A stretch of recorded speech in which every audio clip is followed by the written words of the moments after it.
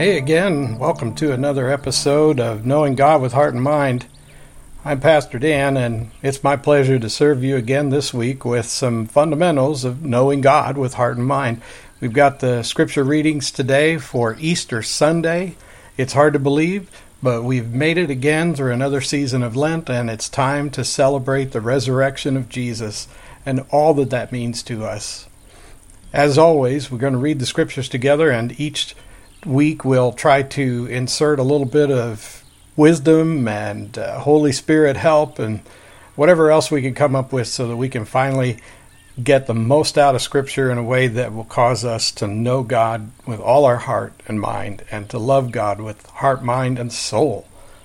And so let's begin first with some announcements and a Parsons Prairie tale.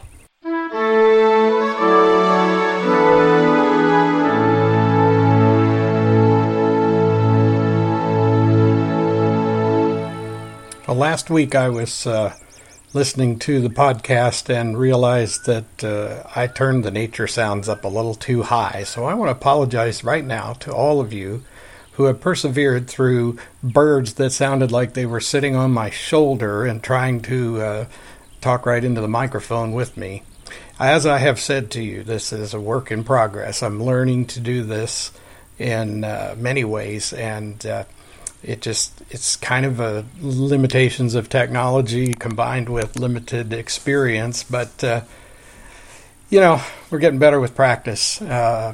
Some of the quality things that I would like to see will come eventually when technology permits and my knowledge increases. But for now, thank you for enduring the occasional glitchiness and maybe some less than studio quality sound. Hopefully we come more for this shared virtual Bible study that we do together. More than that, I can't promise, but we do love God's Word, and we do love reading it together and thinking about it together.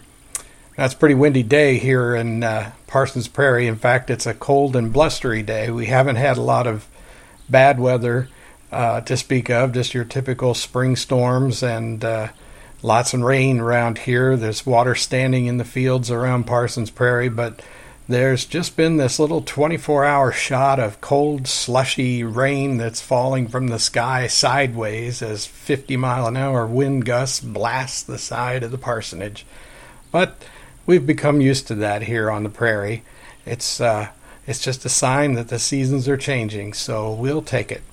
Now, of course, the chickens are holding on tight to their chicken coop and not blowing away as far as I can tell. I did hear one out there crowing about having laid an egg, so I guess I'm going to have to endure the cold and go out there and get one. Now, Parsons Prairie is surrounded by wildlife. It is kind of remarkable, really, all the crazy things we see and hear around here. Sometimes during the night you can hear packs of coyotes howling and yipping as they hunt and run together, and sometimes during the day you can hear the call of a red-tailed hawk as it circles above and looks for some rodent that isn't paying attention. And we also get visitors who pass through on their way back and forth. Told you about the flyboys last week. Well, we have another visitor that comes through fairly often. His name is Fabian. Fabian is a white-breasted hawk. He's much larger than the local variety of hawks, and from what we've been able to tell, he's some sort of migratory bird that's actually from way up north in the vicinities of the Northern Territories and tundra of Canada. So he comes pretty far south to visit with us, and he has a lot of nerve, that Fabian. He likes to sit on the telephone pole out in front of my house and just study my chickens ever so thoughtfully. Although he's never really made any aggressive moves towards them, he is pretty brazen in that when I go out to the mailbox and stand under his post where he's sitting, I can look straight up at him and he looks straight down at me, and there doesn't seem to be any interest on his part in leaving, and he doesn't seem at all concerned about me either. So that's Fabian, the white-breasted hawk. Then we have Claude and Hortense. Now, Claude and Hortense are great horned owls that come flying in through on their way to different places. I'm not really sure where they come from or where they're going, but sometimes Claude and Hortense will land in the trees down along No Name Creek, where they sit and just sort of observe the fields, watching for rodents and considering the chickens. But I guess they've decided as long as we're around, that's probably not the best thing in the world. So once again, they are visitors who are less intimidated for whatever reason, or perhaps they just don't feel threatened by me. I guess I can't really know for sure what it is, but I can walk down to the creek and I can stand just 20 or 30 feet from their perch, and I can talk with Claude and Hortense, and I can tell them who I am, and of course you know what's coming. They just look at me and say, "Who? Who?" It is kind of remarkable to hear them, especially when you're not expecting them. And so we really like Claude and Hortense's visits because they don't produce any pain and they give us something interesting to look at. So those are some of the visitors that come by the Parsons Prairie parsonage from time to time. And then there are the deer who sneak through in the night, and there are the various raccoons and beavers and muskrats and groundhogs, and there's all kinds of critters that creep along No Name Creek and occasionally poke their head up from the bank to see what's going on at Parsons Prairie. Never a dull moment around here, that's for sure. Oh yeah, and then there's the crayfish. I'm going to have to tell you that one next time. Remind me to tell you about the crayfish who live in the garden and who are living in the spring under the garden. Now that's a fascinating little bit of information. There's a whole colony of these crayfish, and these guys are big. Well, anyway, something for next time. So there you go. More news from Parsons Prairie. Now let's come back together for what we really, really wanted to do in the first place, which is to hear the Word of God and to talk about it together for a little while.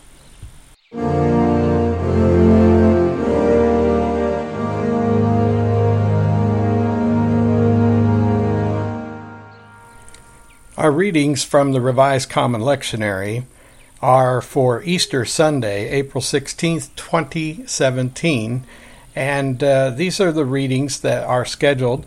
They are not the same as would occur on a Sunday in ordinary time or even the season of Lent.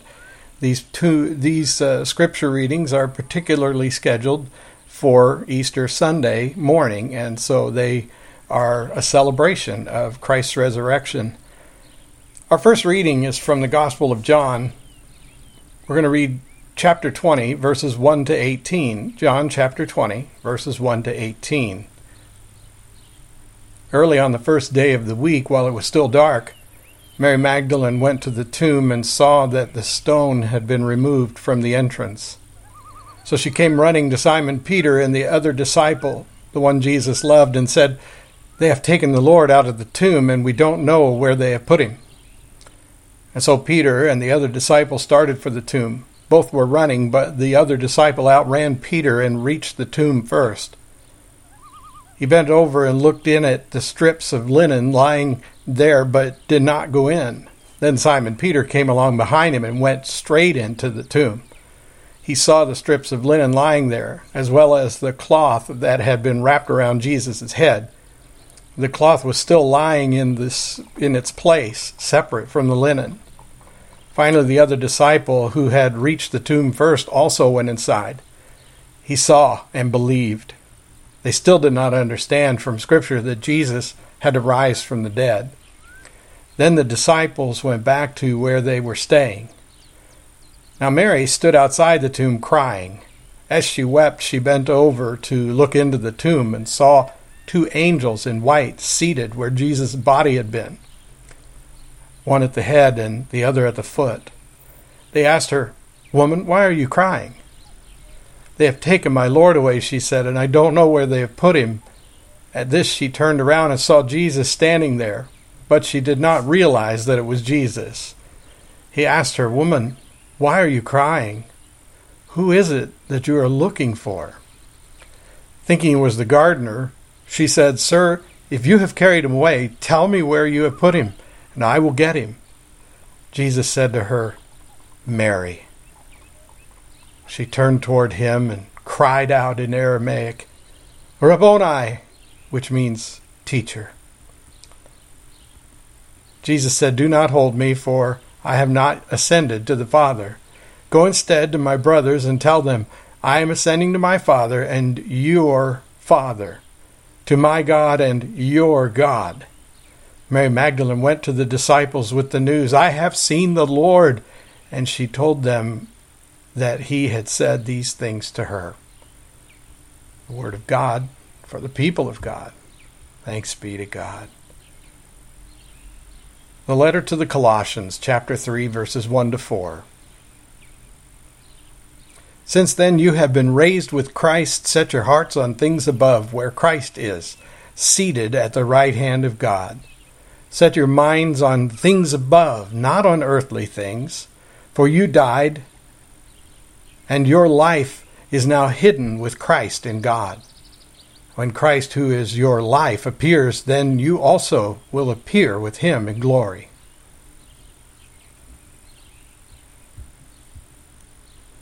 Psalm 118, verses 1 to 2, and verses 14 to 24. Give thanks to the Lord, for he is good. His love endures forever. Ever. Let Israel say, his love endures forever. The Lord is my strength and my defense. He has become my salvation. Shouts of joy and victory resound in the tents of the righteous. The Lord's right hand has done mighty things. The Lord's right hand is lifted high.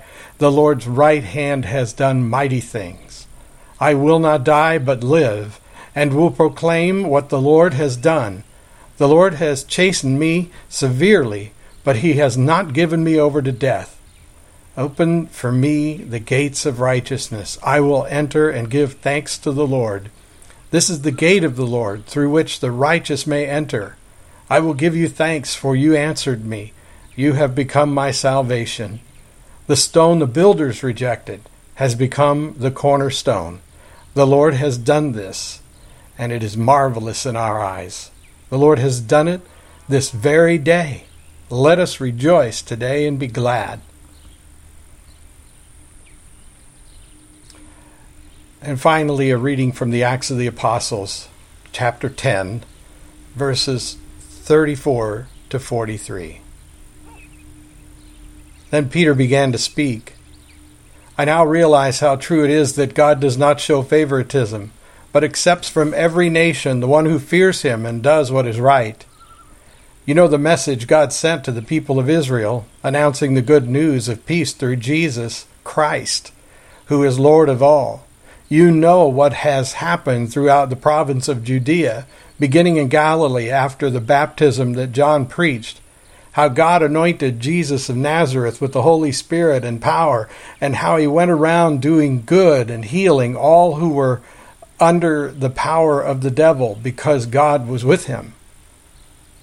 We are witnesses of everything he did in the country of the Jews and in Jerusalem.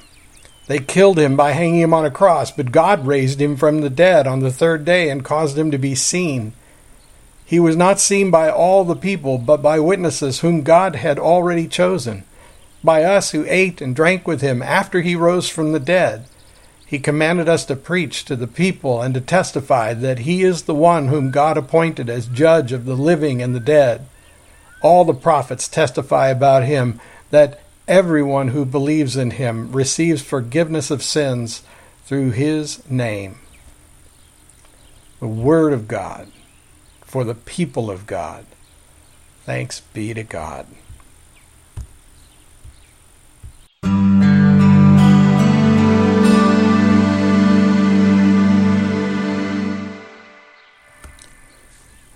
Well, our broadcast is a little bit different today because we are dealing with the Easter reading schedule in the same way that the lectionary readings are somewhat different. So we've skipped a couple of segments and combined all the scripture reading into one package, just as I think the lectionary authors would want us to do. It is so that when we read the scriptures, we can see this continuity that is demonstrated from the Old Testament to the New Testament, through the Psalms, through the epistles, and therefore recognize that there's a consistency to it. Now, to understand that, one has to have been doing a little bit of research in the past, that if this is your first Sunday to really hear the Word, then maybe what you're hearing above all else is that a man died and rose again. But if you do the research, if you do a little bit of digging, then you may come to the conclusion that this Jesus is so much more than a man who died and rose again. But before we try to explain what that means, let's just stop and think about the idea of someone dying and rising again. If you're like me and you drive around the countryside enough to occasionally pass the local cemetery, you've probably glanced over at the hundreds of headstones. Perhaps you've even come by the cemetery on a day when a grave was being prepared for a burial. You've seen the little tent. You've seen the chairs set up. You've seen the hole in the ground. Or maybe you've come by and the cemetery is vacant, and it is clear that a funeral service has just ended because you see the pile of flowers and fresh dirt over the grave that has just been closed. Whatever your image, let us just consider for a moment that on a certain day there was an earthquake that shook the whole community, and people said that there had been some sort of strange disturbance down at the cemetery. And as you went to the cemetery to investigate, you saw car after car after car driving through the cemetery and slowly passing by that one particular grave, which now was blown open, and all the flowers and the fresh dirt had been scattered around the hole, but the hole itself was open, and inside was an open casket with nothing in it. Now, can you imagine that? Can you imagine that? What would you think at such a sight? Maybe you would say, well, grave robbers apparently have come, or some sicko has come in and done this disturbing thing. Or maybe you would just shake and shiver a little bit at all the possibilities. And what then if you heard a rumor around the community that this person who had died had committed to the record that they would be raised again 3 days after dying? What if there were people sitting in the local saloon or in the local barber shop or the local grocery store chatting over a basket in the back corner somewhere by the milk and eggs? Just imagine people gathering in the different places that you're familiar with where they're talking about events in the community, and imagine that some of them said, I saw him dead. I was at the funeral home. I saw him laying there in the casket. There was no question that he was dead.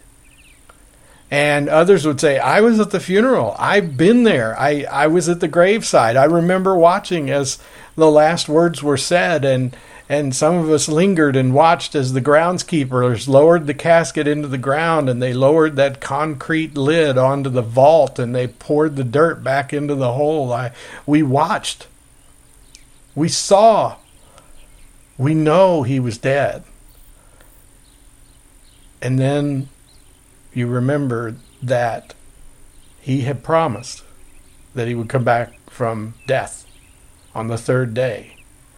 And there was that earthquake, and there was this obliterated lid that once covered the vault, and there were the flowers and the dirt and everything scattered to every direction around that grave, and down in that hole certainly there is this open casket with nobody in it, and one wonders. The government doesn't take long to get involved, and pretty soon the police are gathered out there with their notebooks and their police tapes circling the grave and trying to understand and accommodate the concerns of family and groundskeepers and trustees of the local cemetery, and the people from the local church and everyone else is trying to understand what's happened, and the police are trying to make sense of it, and perhaps it even makes the local news the next night, even makes the national spotlight that this strange occurrence has occurred where a certain grave was opened in the night, and people are saying that this person rose from the dead. And eventually a rumor begins to go around. A rumor that some of his closest friends have met with him. They have seen him.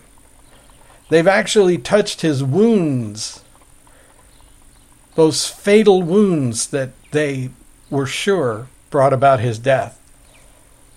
Some of them are so sure that even if it means being labeled as crazy, even if it means perhaps being arrested for some sort of involvement in this bizarre crime in the cemetery, they're willing to say they have talked to this friend who is now alive after being dead and buried for 3 days. Can you imagine that?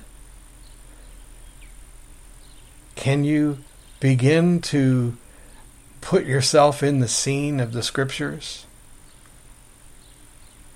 And what then do you say when it eventually comes out that this man is certainly alive and that people see him on a regular basis, and though you haven't seen him, there is so much evidence and so much joy that it's a little hard to believe that it is just a story.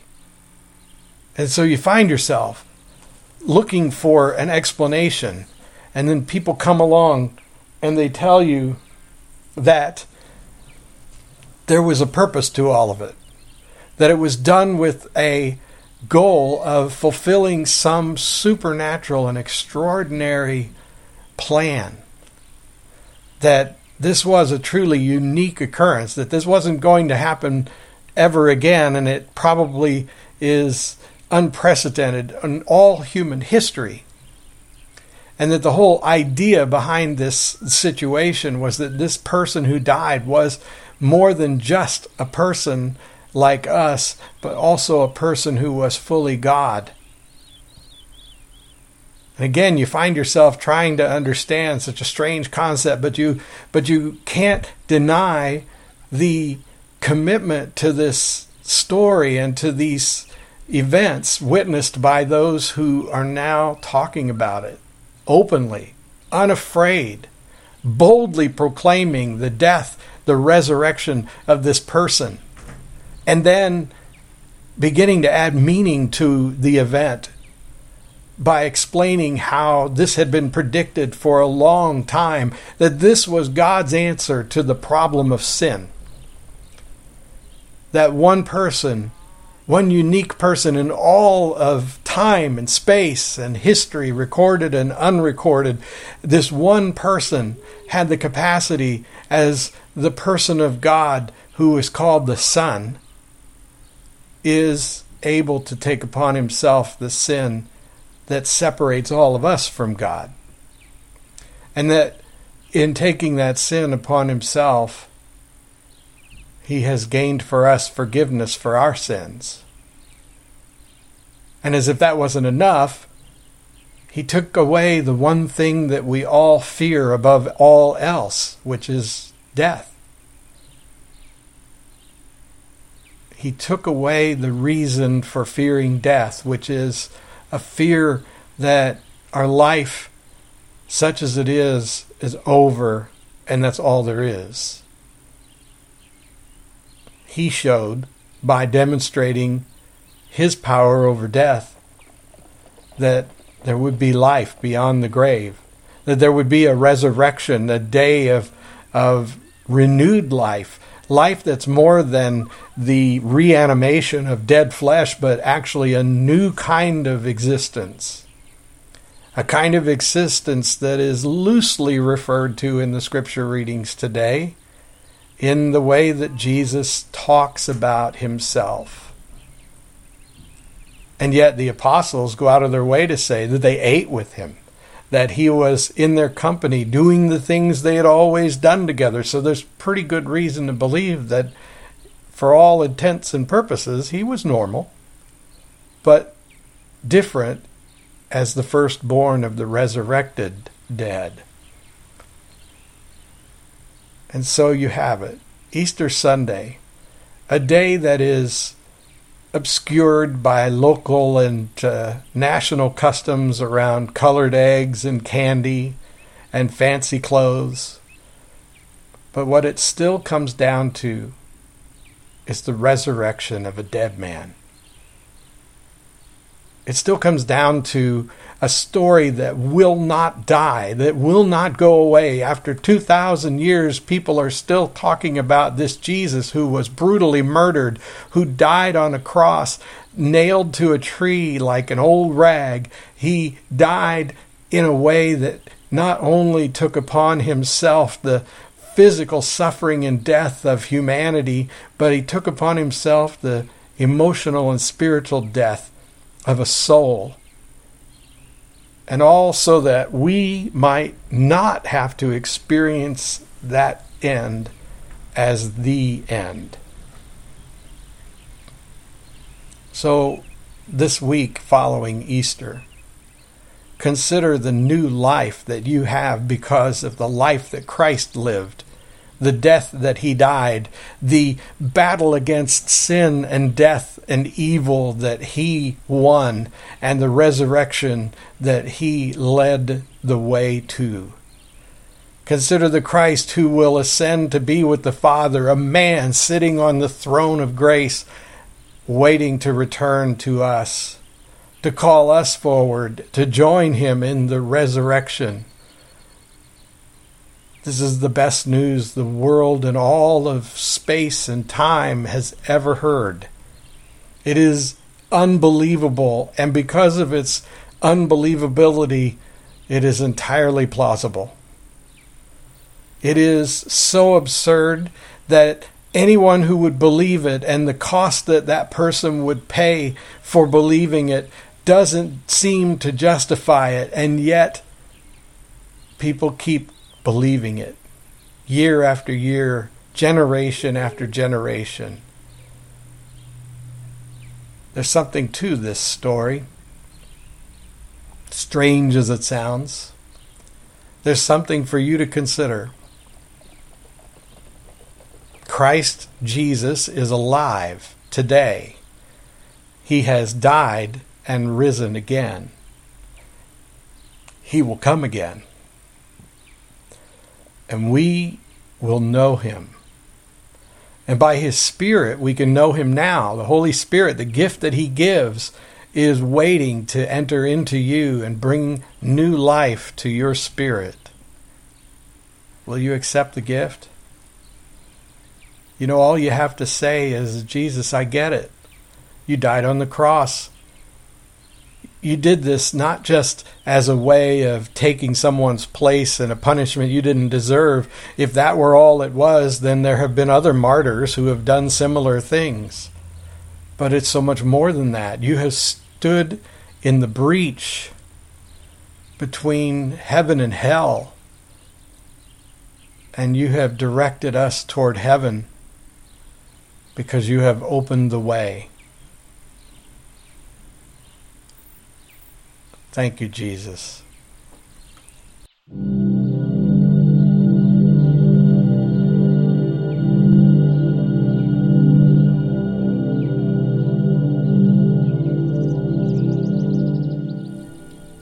Let us pray. Almighty God, this day is a day of celebration, a day of rejoicing, a day to give you glory for your supreme power over sin and death. But it is a sobering day, a day to remember that without Jesus, we are just dead bodies in a grave. We are just decaying waste. That our sin separates us from you. We recognize that our sin is more than the deeds we do or even the thoughts that come out of our minds. It is a way of treating you. It is whether we choose to acknowledge your authority over all of creation, to acknowledge that you are the creator, that you are the author of life, that you are the one who puts the spark of life in me. In the same way that blood and oxygen mix together to keep these organs moving and flowing through my body, you are the spirit that keeps my soul moving. And my soul is lost without Jesus.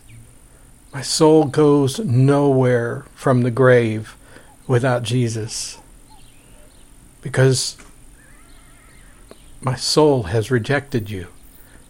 It has chosen to do something other than you would have it do. This is the true problem of sin. And you give us a way to be in union with you no matter what, and we are so thankful, Lord. And so we come together this Easter, this resurrection day, to praise you, to give you glory, and to humble ourselves before you, to grieve over the sin that caused the death of Jesus and the unbelievable supernatural sacrifice that he made for our sake. Oh God, thank you, and forgive us.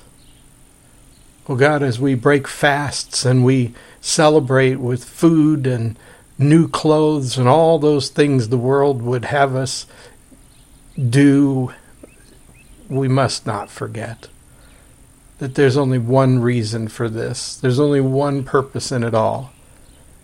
And it is the salvation of your precious humanity that you created for your enjoyment, that you preserved for the love that you have. And so we thank you. And we pray that our lives would honor you. We thank you that after celebrating the resurrection of Jesus, we can look forward to the coming of the Holy Spirit. The life that we have in you is new and fresh. In many ways, the resurrection of our own bodies has already begun because of the Holy Spirit. And so we thank you. And we give you glory, honor, and laud. We give you everything and ask for nothing in return except that you use us to share the love you put in us and the life that you have given us, so that you will be glorified, so that Jesus will be praised, so the Spirit will roam free in the land, bringing renewal, revival, and restoration. We join with the saints of old, praying, Lord Jesus, come quickly. But give us just a moment longer to find one more who can come to your throne of grace. Amen.